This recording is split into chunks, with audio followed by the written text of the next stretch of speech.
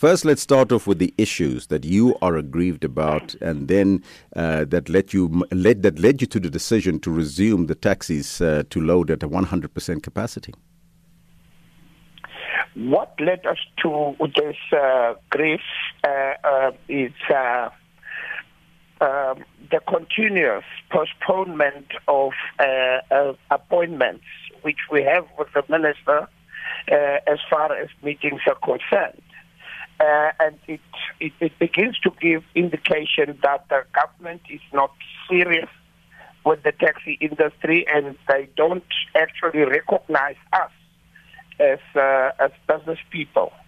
You would understand that we've been waiting since about 2 weeks for an answer from the minister, and last week last week we agreed that we will meet on Tuesday with the minister. Well, the minister came back to say that, listen, I'm in the NCC meeting. I will not meet with you, but let's meet on Wednesday at 1 o'clock. We agreed to meet with the minister at 1 o'clock. At 1 o'clock, the meeting was postponed to 7 o'clock the evening. We agreed to the postponement. Before 7 o'clock in the evening, the meeting was postponed to Friday, 1 o'clock. 1 o'clock, the meeting was postponed to Friday, 3 o'clock. 3 o'clock, the meeting was postponed to Saturday, 1 o'clock. So I know there's yes, I understand there's a number of postponements, right? I'm trying to indicate to you that we are business people, and we cannot sit waiting for somebody which we don't have reasons why postponements are taking place. Mm-hmm. Now, but the minister says that... And for us, Mr. Taibos, but the minister said that he's waiting for a decision from the National Coronavirus Command Council on the issue of loading capacity and the travel interprovincial. So why can't you then wait for the minister to give you that report?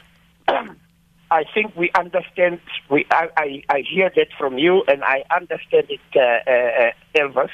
But was it not actually the minister himself who was supposed to have told us that, listen, guys, I'm not just holding you. I am waiting for a meeting which needs to take place on a particular date, and that meeting has not taken place, and we will then continue with our discussions. Please give me a chance. I don't think the taxi operators, taxi leadership is so unreasonable or not to understand that if the minister would have problems in having another meeting. But if you continue to say that the meeting is just postponed, you know, how do I respond to my constituency? Mm-hmm. Now, but you have also warned that if any taxis were stopped by law enforcement and impounded, that all taxis across the country would be parked where they were and would not move until the impounded taxis was released. Is this a threat that you intend to enforce if government does not adhere to your prayer? No, it's not a threat. It's not a threat. It is a decision that we have taken that our taxis should be operating, and if they are, because it's not in our doing that this postponement has taken place, that we don't know what's going on. Mm-hmm. That if these vehicles, because the request that we made, and I can indicate to you that a sort of clarity was sorted out from the minister and the DG, is that they don't see any reason why taxis cannot go back to 100%, mm-hmm. As long as they are compliant with certain parts of the lockdown regulations, which is if you go 100%, all the people within the taxi industry should be wearing masks, and we have given our word on that we will keep to that, we will comply as we've been in compliant. So it's not a threat what we are saying, because the only thing we know that can be done is to continuously intimidate taxi drivers, taxi operators, and hence we said that if a taxi driver is actually stopped and impounded for loading 100%, I'm sure you must understand me very clearly. I'm not saying for transgressing any other law. I say for loading 100%. And that taxi is impounded for that particular purpose. We will definitely be bringing the taxi industry at hold. We are not threatening. We are saying we will stop our work until such time that government comes forward. Now, 100% loading capacity is contrary to COVID regulations. Do you acknowledge the fact that abandoning the COVID-19 regulations is against the law, though? I acknowledge that very well. But what do you do in the absence of not hearing your request? What do you do when you continuously wait for an answer to come? So, which means that we are not a serious business. We are not a serious business because a response has been given to other businesses, and I must indicate that even with the tobacco companies, I think they are.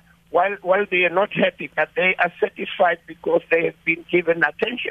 Yes. All right. President, that's where we got to leave it. That's the Santaco President, Philip Teibosch, on the line for reaction to this. We joined on the line by the National Department of Transport spokesperson, Ayanda Ali-Payne. Ayanda, very good morning to you. What is the department's response to the announcement by the Taxi Association to load at 100% from this morning?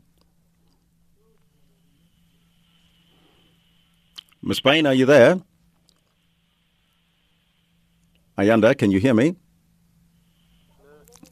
Well, unfortunately, it seems like she's not there at the moment. She was on the line a short while ago. I would just like to get that response from the department. In the meantime, let me take a look at what you are telling me on the Facebook page as well as on the Twitter handle in relation to this issue. It's a mess within the taxi industry. Let me take a look on WhatsApp. In fact, I see that Ayanda Ali-Payne is back on the line. A very good morning to you, Ayanda, and welcome. Your thoughts and your reaction to the taxi industry loading 100% from this morning. Elvis, a very good morning to you and to the listeners as well. Thank you very much for this time. Well, as the Minister of Transport, we're of this view that this particular action by Santaco is premature, especially because they are in direct consultation with the Minister, and that the Minister himself has championed their cause before the NCCC. The Minister has brought forth their request for 100% loading capacity, as well as interprovincial travel without requiring permits. And this is something that has been deliberated upon by the NCCC, and a response is expected tomorrow, Tuesday, the 30th of June, after which the Minister would be able to give the taxi industry direction. And if they are not satisfied with the decision of the NCCC, then and only then do we believe that they would have just cause to stand up and voice their grievance. Santaco mentioned a meeting that was scheduled or rescheduled a number of times, and that's why they are doing what they're doing. What do you say to the threat now that should the law enforcement impound any taxi, that they will bring this country to a standstill? Well, this here republic has got laws, and laws must be adhered to, and law enforcement officials must enforce. Unfortunately, that is the case, not only in direct response to what Santaco has stated, but also as a general principle. Before, during, or after COVID-19, if a law is being breached, be it on the roads or any other space, law enforcement officials must step in and enforce the law. And that is not a threat that we're making to Santaco. That is the general way of life here in South Africa. Laws must be adhered to. Well, that's where we got to leave. Unfortunately, I've got a lot more questions, but we got to leave it there. That was the Department Transport spokesperson, Ayanda Ali-Payne.